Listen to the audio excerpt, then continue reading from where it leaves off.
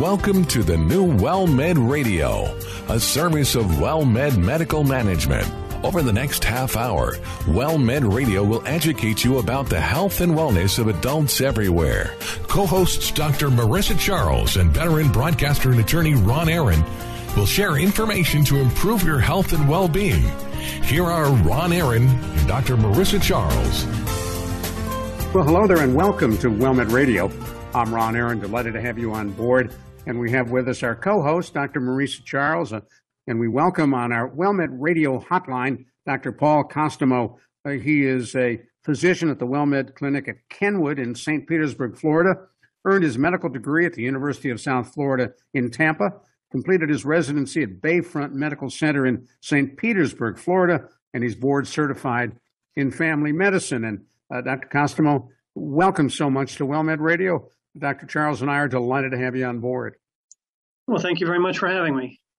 And I know one of the things you wanted to talk about are immunizations, vaccines that WellMed patients should certainly consider taking. And there's more than just COVID-19, right? Yes, that's obviously the biggest 10 news stories in the last year. But yes, there's a number of vaccine preventable illnesses that our patients should be aware of and take advantage of the way to prevent serious illness. And I like that phrase, Dr. Charles, vaccine preventable illnesses. Absolutely.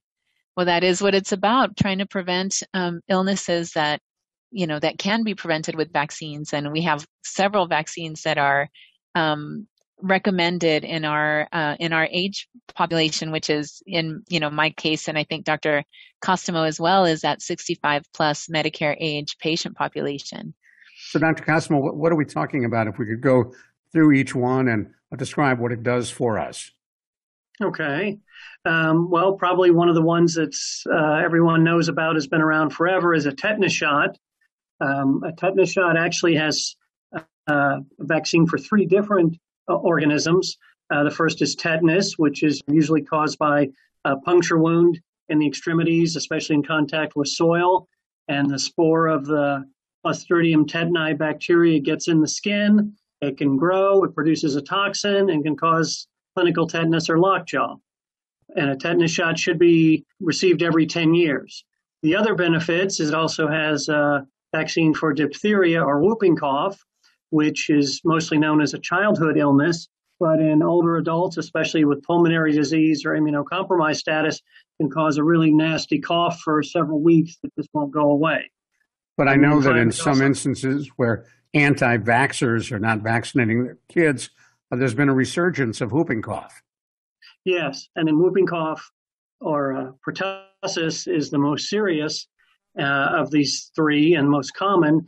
And there's now a big push that whenever someone has a baby, that all the family members, extended family who's going to be around that baby, receive their tetanus booster to make sure that you don't bring especially whooping cough or pertussis to the newborn baby.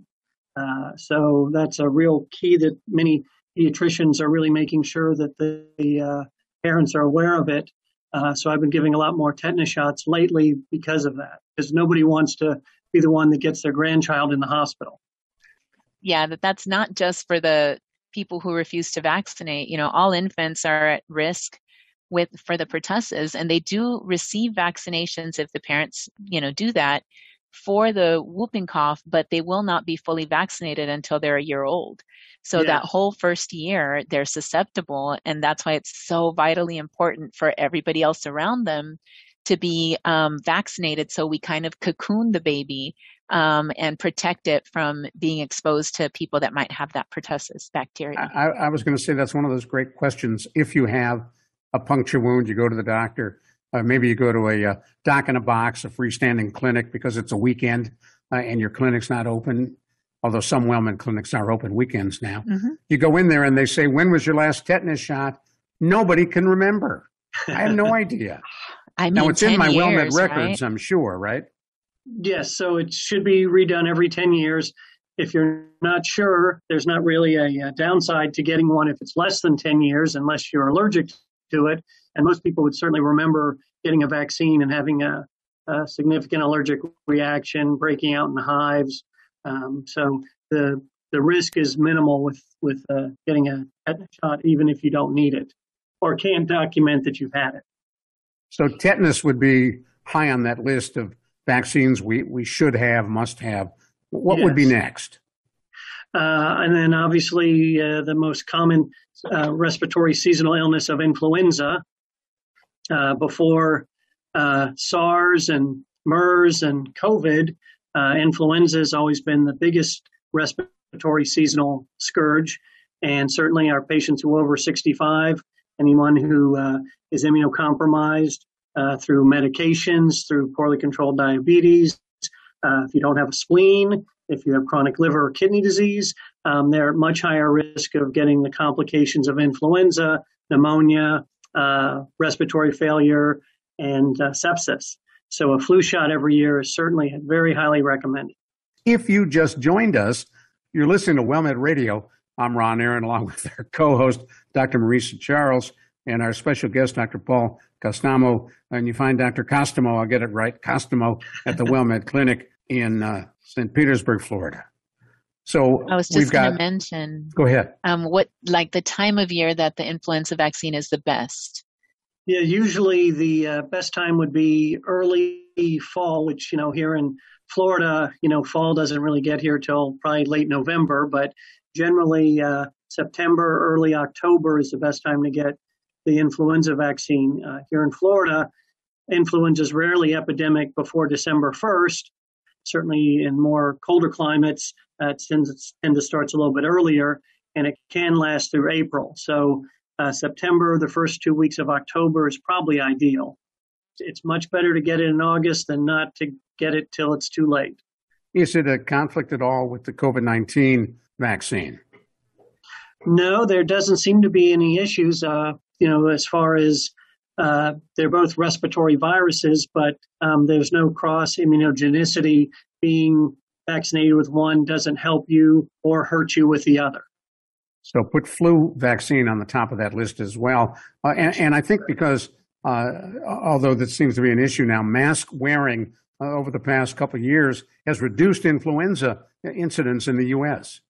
Yeah, it's amazing. If you're trying to prevent one respiratory virus with masks and distancing, you prevent other respiratory viruses. So, yes, it was actually very nice to see that, to show that taking precautions really does make a difference, and that influenza, especially here in Florida, we had very little influenza this year. We only made 2 diagnoses in my clinic this past flu season, and normally we're 50, 60, 70 and above that actually came in and were diagnosed, and obviously many more had it and didn't come in.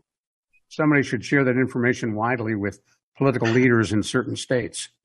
Yes, and Florida, we're one of them. Our governor is not letting schools mandate masks, so it's a big issue politically, and I guess everything boils down to some sort of psychosocial aspect of life. But the science says that these vaccines are very safe, they're very effective, and also social distancing, wearing masks is also very helpful at reducing the incidence of severe disease and death. What else is on our vaccine list for people Medicare eligible? Then there's the pneumonia vaccines. The most common cause of bacterial pneumonia is a bacteria called Streptococcus pneumoniae, and there's actually 2 vaccines for that. One is the Pneumovax, which has been around forever, or the PSV 23. It covers 23 strains of the bacteria. And the newer one is the Prevnar 13, which covers 13 different strains of the bacteria. So you need both shots. The current guideline, yes, so it's 2 different shots, and it's recommended in people over 65 to get them 1 year apart. So you can get one of them, and then 12 months later get the second. There was some initial thoughts that maybe getting the Prevnar first made a difference. Most people, if they had one in the last more than 8 or 10 years ago, would have been the Pneumovax. So a lot of people have had the Pneumovax and then have gotten the Prevnar booster, and it doesn't seem to make that much of a difference, the order that you get them. the main thing is you should get both. Marisa, in your practice, Dr. Charles, how compliant are your patients to get those vaccines? There's definitely a population of patients that are a little more resistant. The one that I find more patients resistant to in the past had been the flu vaccine, where so many patients would say, oh, I got that 1 year and it made me sick. We know that the influenza vaccine does not contain any live virus, so you can't get the flu from the influenza vaccine, but there certainly is the possibility of having symptoms, sometimes for several days after having the vaccine, to include mild temperatures, chills, body aches, similar to the COVID vaccine as well. So, so that's one that I have, a group of patients that is resistant to getting that particular vaccine. We're still encouraging it, and we're still trying to encourage patients to go ahead and get the vaccine. Sometimes it was a coincidence that they were exposed to something else and were going to get sick anyway, and it just happened that way. But it is something that we struggle with trying to convince folks. I have seen a very small group of patients that has been resistant to getting the coronavirus vaccine. I find most of my patients have been compliant with getting that one. But, we still have, small groups of patients that are difficult to convince. Wow. And in your case, Dr. Costomo? Yes, I see the same thing. Influenza, if we gave the flu shot here at the start of summer, people would say it causes heat stroke and sunburn. But because we give it during the start of the cold and flu season, you can get any number of hundreds of different respiratory viruses, and then they blame the flu shot. And then the COVID vaccine, I would say a very good number of patients, I don't have the exact statistics, have gotten the COVID vaccine, but I have a handful of patients who are fervent anti-vaxxers. And, I haven't found a way to convince them because, again, it has more to do with their political, social beliefs than science. Well, just make sure their end-of-life forms are filled out. Yeah, we actually said that if you're not going to be vaccinated, at least have your advance directive so your loved ones know what to do. Exactly. And a couple patients were kind of caught off guard by that, and at least made them think a little bit. I mean, it's a pretty sad state that we're in, but it's true. Stay with us. We're going to come right back to you. I'm Ron Aaron with our co-host, Dr. Marisa Charles. We're talking with Dr. Paul Costomo. You find him at the WellMed at Kenwood in St. Petersburg Clinic, and we're delighted to have him on board. We're talking about vaccines and what we, as especially seniors, if you're 65 and over, ought to think about. And if you're under that age or a caretaker, remember, we're talking about saving people's lives, and that's what this is all about. You're listening to WellMed Radio. You may be experiencing anxiety or stress regarding all the news about COVID-19 or what is commonly referred to as coronavirus. You are not alone. Optum is opening its emotional support helpline, providing access to specially trained mental health specialists. This is a toll-free number, and it will be open 24 hours a day, 7 days a week for as long as necessary. This is a free service. Anyone in need of emotional support is welcome to call.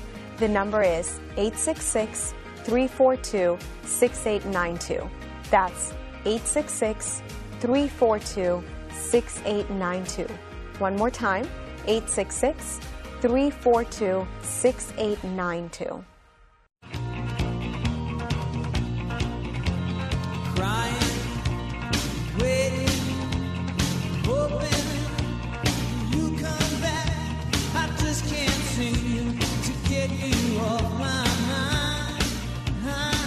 But with all the attention being paid to the COVID-19 vaccine, we tend to overlook that there are several vaccines for people, especially age 65 and over, that you should have in order to prolong your life and protect your coming down with very serious illness. I'm Ron Aaron, along with our co-host, Dr. Marisa Charles, and we're talking with WellMed physician in St. Petersburg, Florida, Dr. Paul Costomo, who is at the WellMed at Kenwood Clinic, and we've been going through a list of vaccines that seniors especially should consider. You were talking about the pneumonia vaccine, and I know that in many cases, those who come down with COVID-19 often end up with serious cases of pneumonia.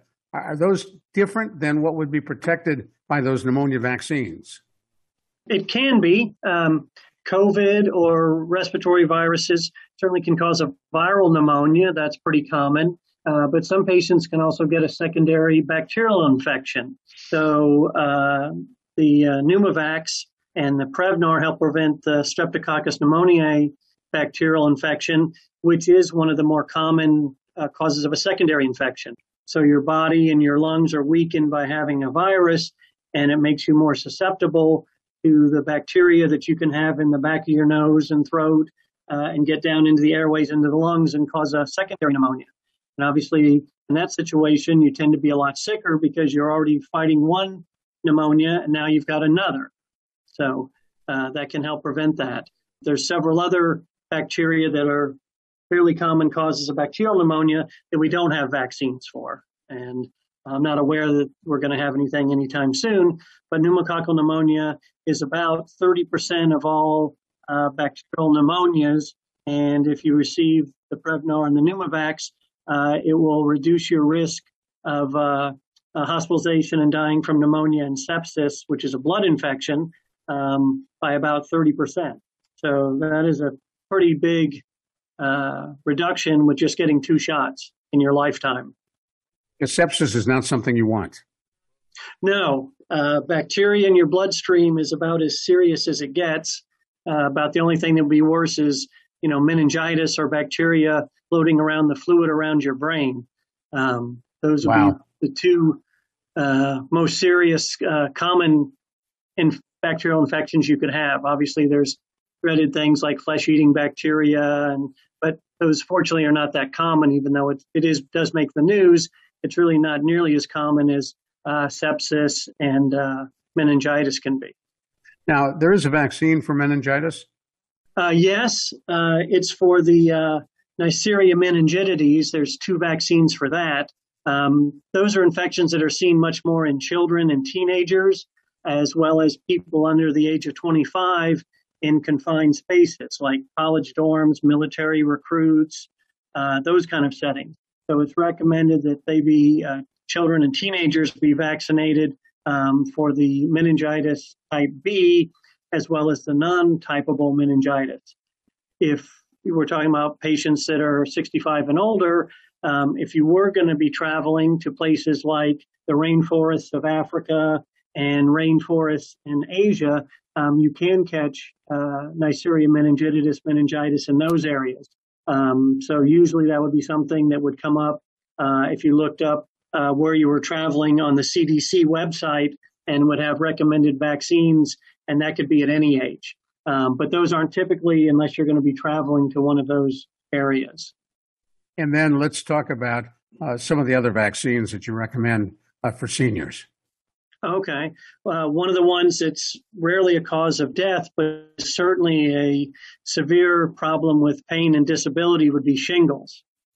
1/3 of people will get shingles in their lifetime, and shingles occurs when the chickenpox virus, which most of us, at least people my age, had when we were a kid, and the virus can live in the dorsal root ganglia of the nerve, and then for reasons related probably to immune surveillance, stress, the virus can reproduce in the nerves and then come out along the pattern of one nerve, whether that's on your arm, leg, torso, side of your face.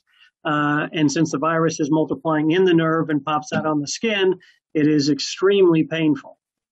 And we don't know what, you mentioned stress, that would be the major trigger to bring it back, to trigger shingles. It could be either physical stress, people who are not getting enough rest, eating poorly, often associated with also emotional stress. People who are caring for a sick loved one, someone who's had, financial issues. A lot of times those things are a trigger. Also, people who would receive chemotherapy, obviously that's going to severely limit your immune system. Wow. Now, people are on there was an older, prednisone is another cause. There was an older shingles shot, which I had, and then they try and say shingles shot very fast, and then a newer one that I've had. Do they still give the old one, or do they stick with the new one? The CDC recommends the newer one, which is the Shingrix, and that's a 2-shot series.